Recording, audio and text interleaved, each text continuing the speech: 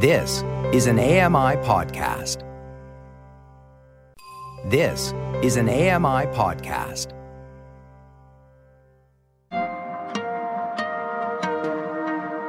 Welcome to a Yogi's Guide to Health and Wellness. My name is Kevin Naidu, and I am so deeply, deeply honored and grateful to have one of my teachers on the show today. Her name is Tina Pashamati James. She's a yogi. She's a protector of the animals, a cancer survivor, an environment and animal activist. She's actually the one that married my wife and I as well. I hold such a beautiful space in my heart for her, and I just love to welcome dear Tina to the show. Welcome, Tina. Thank you so much for having me, Kevin G. It's an honor. And I still remember that day when both made your vows down on that beach. And it was very special and humbling to enable you two to start your life in such a beautiful way. I'll never forget it as long as I live. It was unbelievable. Thank you. Thank you for such a beautiful ceremony that you created. It's always imprinted in my memory. So, Tina, you have so much to share and so many gifts inside of you. Can you share with our audience and just tell them a little bit about you and what you do? I'll try and be as brief as I can because one can go on and on and on, and it's never really about me. I mean, I'm so honored that you're serving people in the way that you are, and I've watched you over the years do that. And you are really, you kind of remind me a lot of when I was younger. I mean, I'm nearly 60 now. And I started yoga when I was 22. I started in quite an aggressive way, to be honest, more like a fitness practice was how I started. We used to have a lot of rescue horses. We had about 27 horses. And we had a farm which had all the horses on there and other animals that my mum had rescued. And so I was always surrounded by animals. So I knew right from a young age that I loved animals. And we also had rescue owls. And that was quite something, being surrounded by the wild ones. And so I had this genuine love. And because most people who connect to yoga have a love of nature, I guess it was kind of like that shamanic kind of feeling that you are connected deeply to nature. And I started to think about, what was happening in England back in the day, to the environment and to the animals. And I guess that's where the animal activism started. I became vegan when I was 10 years old. And I've been vegan ever since. That word's obviously a bit of a difficult word because sometimes I think it's not always used in a good way. And I've got to be honest with you. I think when people are criticizing others in any shape or form, they're not enabling themselves to be filled. That space is filled up with bitterness and, jealousy and fear and anxiety. So then what happens is they lash out at others and it creates an unstable mind, so to speak. We don't have peace of mind. So straight away, I started my journey, but I would never really try to force other people on that journey. That was not my job. My job was to get on putting my own house in order. And then I found yoga there was a man called Derek Island, who's not alive anymore, but he was on an island in Crete. And I was so mesmerized by himself and his wife, what they were doing, that I started practicing Ashtanga. And prior to that, I was into fitness. That was really my thing. I'd run a bunch of marathons and, I'd done training to be on the Gladiators in England, and I was a jiu-jitsu practitioner. And so the yoga seemed like the part of the puzzle that was actually missing. It was the humbleness. That's what it really was. This humility was kind of lacking in my life. I felt I was kind of an arrogant person in my younger days and very judgmental. So the yoga switched that in my mind, and it made me do a lot of work on myself. And I'm forever grateful for that. My first teacher was Sri K. Patabi Joyce and his son, Manju Joyce. And then later on, I practiced with Sham Das and Sharon Gannon and David Life. And they're all incredible teachers. And, it's wonderful to have teachers in your life that are very real, people who really are real. And what I mean by that is they're living exactly the life we're living. They're under the same stress we're under. And they're just people going about their daily life doing the best they can. And so the yoga at that point, was going to Mysore every year, and then coming back and practicing. And I remember asking Patabi Joyce for about 6 or 7 years, could I teach? And he just said no. And it was just as simple as that, like no. So actually I stopped asking. And then all of a sudden he just said to me, oh, you teach standing series. And that's how I started. And I really felt it was very beneficial to people because it wasn't too much. It was just enough. And also it was an hour. So sometimes when things start going into longer periods of time, realistically, no one can do it. And yoga's not a negation of life. It's like getting into life. So that was how I kind of started initially. And then I think I may have shared with you, I had a really terrible car accident. Actually, a drunk driver hit me when I was riding my horse, and I got kind of annihilated. I ended up in hospital for 6 weeks. I broke my jaw, I broke my neck, I broke my back. I had 180 stitches in my face. I had about 160 in my mouth. And I was a bit of a sorry kind of soul. I felt very sorry for myself. And I got right into my drama, and I was really good at it. And that's when the yoga really showed up, was when I was actually at my worst, not when I was at my best. And that was when I really started to see the mantra, and to start to understand the kriyas and all the other parts of the puzzle, pranayama, and started to bring that into my life. And that's really how I came upon yoga and then dug deeper into it. Tina, that's just absolutely beautiful. There's so much richness in your story there. And thank you just for being so transparent with it. Kevin, when I think back, I think in life, as we're, in our 20s, going through our 30s, I think it's natural for us to have like fairly large egos. But I think what happens is we kind of lose our real, the almost like being the witness of who we actually want to be in reality. And I think that part is the bit that we try to push aside. And I think for me, the yoga on the mat, it definitely helped me understand a little bit more myself, and also how to forgive, because, up until that point, I had that kind of attitude, a little bit like, do it my way or take the highway, I guess was one of my favorite sayings, which is so arrogant. And what I realized was there are many ways to get up a mountain, and it's not our place to judge others about what they're doing. And also, obviously, we hear a lot, don't we, about teachers. I just recently, I've seen people, really battering their teachers. And I look at it like this, and this is just my perception, but what I think of is if I'm wasting time finding negative energy with people who are probably a little bit like me as a parent, like when I think about how I brought up my children, there's a lot of stuff I didn't do well. But the thing is, they don't love me any less because of that. And so I think sometimes, obviously there are obvious reasons why something has to be made transparent.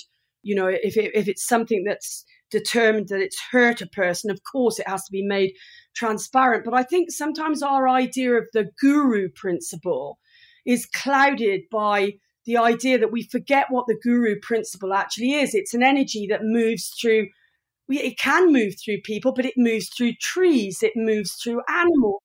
So to me, I don't like that idea of when people say to me, oh, I don't need a guru.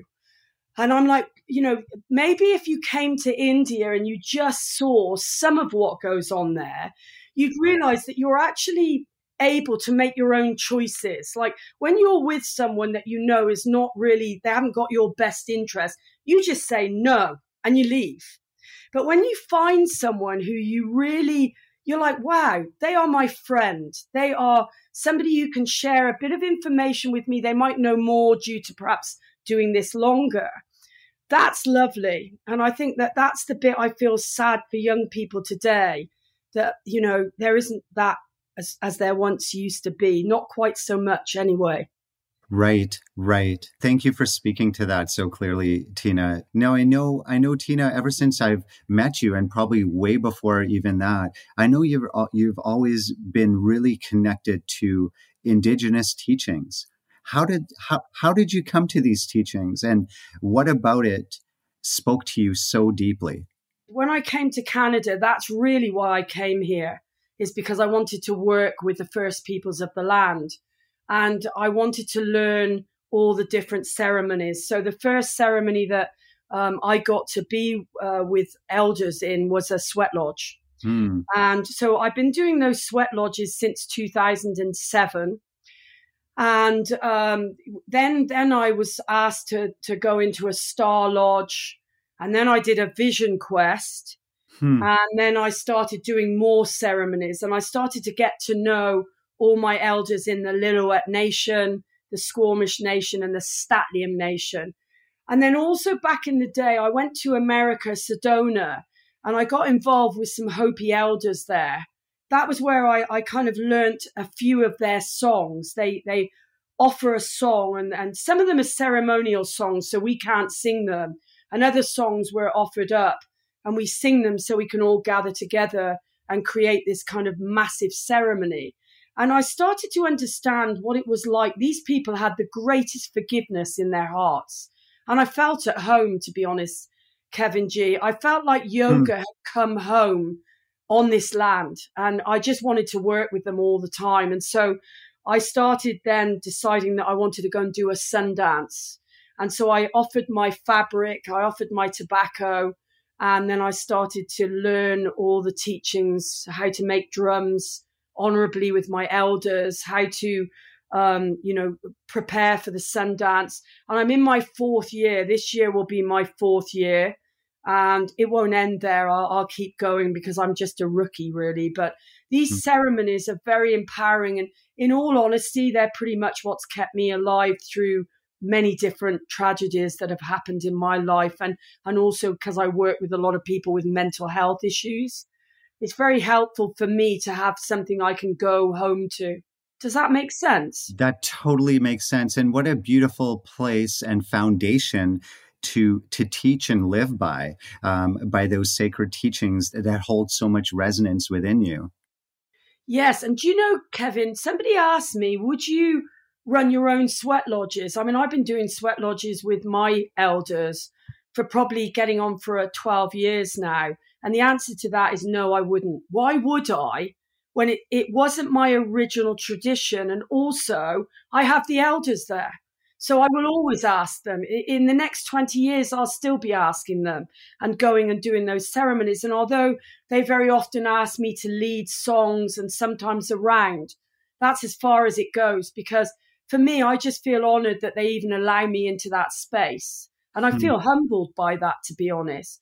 And I asked them about, the outfits, like what could I wear, the ribbon dresses? Am I even in a position where I could do that? And so now I wear the ribbon skirts because obviously they don't like women wearing trousers. And so it's kind of a wonderful thing that, I always wore trousers. And so now I get to wear these beautiful ribbon skirts. And I kind of honor the feminine in me, although there's many other parts of me, but I feel that. And I also feel it's very good for our youth, because a lot of young women, when they're on their moon cycles, it's almost like they get kind of pushed to one side and they don't get to feel the ceremony of how beautiful it is to have a moon cycle, and that you are the life givers supported by the young men. And so to me, this is a bringing together of the feminine and the masculine, and also they, them, their, all our communities. And I was very honored because not last year, the year before, I got to work with a transgender, beautiful holy being. And it was the first time ever in a Sundance. And our chief was incredible. He was just so wonderful. And to see this changing in our modern world under the same practices of ancient practices, that was absolutely mind-blowing. And I felt so grateful that I got to witness that. And Mhm. wow, I mean, it was just something that made me realize there is hope, even though there's a lot of hopelessness. There's also some wonderful things happening. I love that. I love that you just shared that, and I love how you just close that too. There is so much to be grateful for, to be thankful for, and opportunities for us, even in this time of the world we're living in right now. For sure, Kevin. I mean, it's been a difficult year, but I think it's a year of opportunities. That's how I've looked at it too. Ever since this whole thing started, that was the first word that came into my awareness was opportunity. And for me, it was an opportunity to go deeper inside and to look deeper within and to really tune in to all aspects of self. Do you know, I mean, I had a yoga studio, as you know, for 10 years. Hmm. And, I used to teach everywhere, pretty much trainings and all sorts of things. And now I just do year-long programs with different groups of people. And I love the idea of going deeper. I always felt that there was like just a chosen few people that were able to sometimes be manipulated a little bit within certain fields. And I feel like it's given us an opportunity to not do that anymore and to actually really consider the teachers that we get to share space with Hmm. and to actually value them. I think that there was a lot of undervalue of young teachers. For sure, it used to be something that used to break my heart a little bit, to see the way some young teachers were taught. And then the next thing, I never saw them again.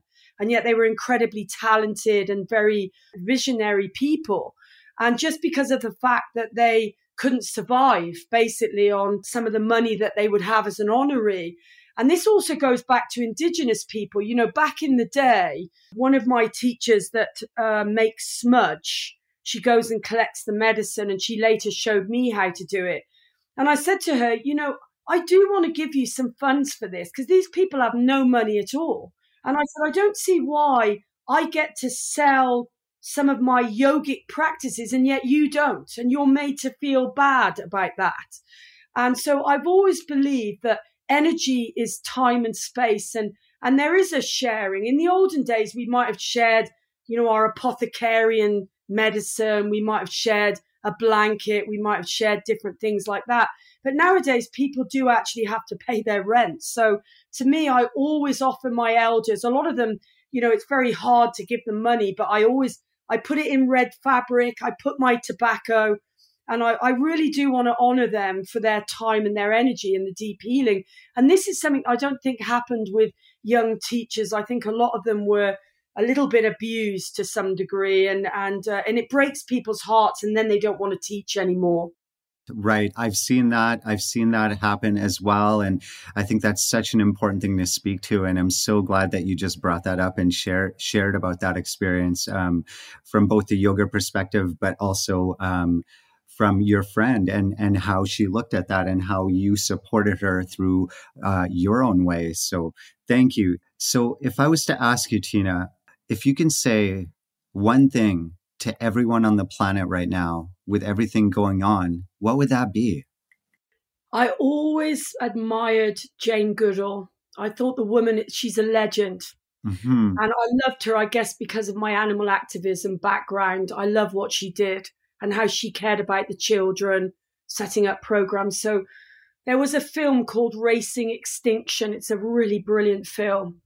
And if I was going to share something, especially for young men, young women, they, them, their, all people on their journey, that for me, it's better to light a candle than to curse the darkness. Absolutely. Like the darkness we need. Sometimes when we're in our darkest places, that's when we are at our very best. And I think that we've got to stand together, and instead of criticizing millennials, we've got to stand together and actually realize that we've created a lot of those problems. My age group have, for sure. And I want to support the young people and do everything I can to bring about something for the future that will help us move to the light together as one body. So yes, that saying would be, don't curse the darkness, but find the light and find it in your own heart. And I think if you can do that, you're going to have a much more joyful experience through difficult times. That's perfect. Thank you so much, Tina. I know everyone will resonate with those words so much, and just allowing ourselves to be a bit more compassionate and gentle with ourselves as we navigate our own individual journeys in this life and our own path. Yes, because my teacher once, a long time ago, he said, finding fault with others disturbs peace of mind. Mm-hmm. And I was thinking about that a lot, because I was thinking, when you hear or you read people writing terrible things on the media or on Facebook, and it seems to have been like quite a big thing that's been happening a lot, and people criticizing people for speaking their truth. If some people have one idea of what they're doing and other people have another idea, it's not our place to judge that. The work that we have to do is so difficult on ourselves. The idea of when Sri Brahmananda said, put your own house in order, I didn't fully understand that until later on. And I'm like, wow, I haven't even got time to look about what other people are doing because I've got so much work to do on myself. It kind of makes me laugh when I think about that, because I'm like, wow, this is such a journey. And once you start to look at yourself truthfully, and you start to look at the emotional, the mental, the physical, the spiritual, you actually haven't got time to start writing negative stuff about other people that is of no help whatsoever. It's not going to help you, and it absolutely isn't going to help them. So remembering that yoga is supposed to be that yoking, that union, and the indigenous people say all my relations. So that doesn't mean everybody I like and the people I don't agree with. It doesn't mean that. It means that we actually bring everybody together, no matter where they're from, what the color of their skin, what their beliefs are. And I've always believed that. I totally agree. Part of my dharma is accessibility and bringing this practice to all bodies, all races, all colors, mobilities, disabilities, no matter what. But there's so much power to meet everyone where they're at. So I would love for you to take our audience through a tool or an exercise to support them on their healing journey, if that feels okay for you. Yes, I'd love to share. There's so many things I could share, but I want to share something in particular from the Algonquin Nation. And they were neighbors of the Mohawk and the women there. And I'm not taking anything away from the young men and all the other beings that are in our lives. In fact, I feel the feminine is inside all of us. It's that Shakti. It's like that Shiva Shakti sandwich. And whenever I heard this song, it always made me feel so good, because we have, so much water in our own body, and also to protect the water around us. So I want to share with you, Janice, one of my elders, made this drum, and her husband painted it with the 4 Thunderbirds. Beautiful. And this drum, the lodge that we are in the Sundance, is a Thunderbird lodge. Tom and Verge. Tom is our Sundance chief. My elders are Vern and Mumsy and Barry and Clara and Carol, and they're all very special people. So I want to honor those people, and I want to honor the Algonquin Nation. I'm going to sing this really slowly. Okay. And if you feel called, maybe I'll do it once all in one go, and then maybe we'll just do it once slowly, so everybody could just kind of mull the words over. It's the water song, and it's a beautiful song.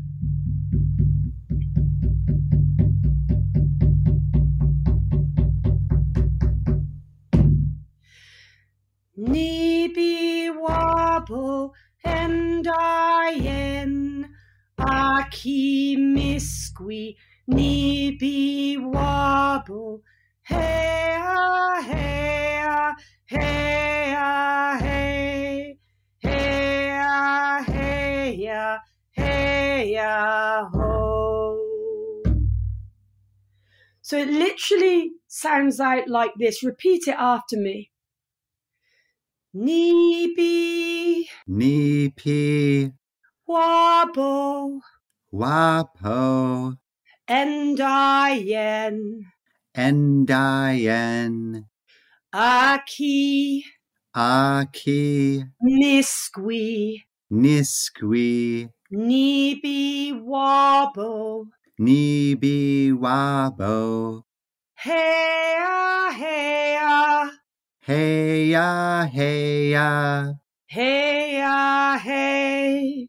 Hey-ya, hey. Hey-ya, hey-ya. Hey-ya, hey-ya.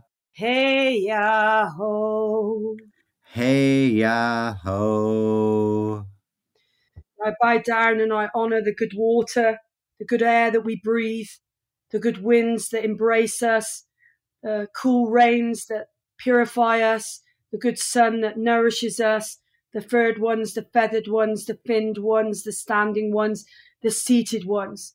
We are the people that have to come together, and we have to protect the trees. We have to protect the animals. We have to protect the children. We have to protect each other. There's no time to be wasted. This is our one and only get out of jail card, I believe. I think the pandemic was brought here so that we could really, truly see who we are and to actually work for a better life. And that means not taking more than we need and walking more lightly on the earth and loving each other that little bit more. Thank you so much for having me. It's an honor and a pleasure. Thank you so much, Tina. That was just such a gift from the depths of my soul. I am in so much gratitude for you and all the beautiful conscious work you're doing for me, for each of us, for the planet, for Gaia. So thank you. Thank you so much. Thank you for your prayers, Kevin. And I before you go, I'll share one very quick story. So a long time ago, there was a journalist, and she was in a church in Rome, and there was a wall at the back of the church, and it had like a little hole. And one day this journalist, they were praying, and the journalist asked, "What's behind that wall?" And he said, "Oh, there's 12 nuns in there." And one of them had been in there for 68 years. And the journalist just said, "Why?" And he said, "Because they're praying for us, all of us." And I never forgot that. And I thought, wow, when you go and you see people praying, and I'm really grateful for you praying for me because I need it. So thank you so much. We need the prayers for each other, from each other, to each other. Thank you for having me. I wish you the most beautiful, blessed rest of your day to all my relations. Namaste. Thank you for listening to Yogi's Guide to Health and Wellness. This podcast is produced and hosted by me, Kevin Naidu. Technical production by Sam Robinson. The manager of AMI Audio is Andy Frank. Thanking again my amazing guest, Tina, and hoping each of you have an amazing day, remembering that you're beautiful, you're loved, and you're worthy for you just being you. Namaste.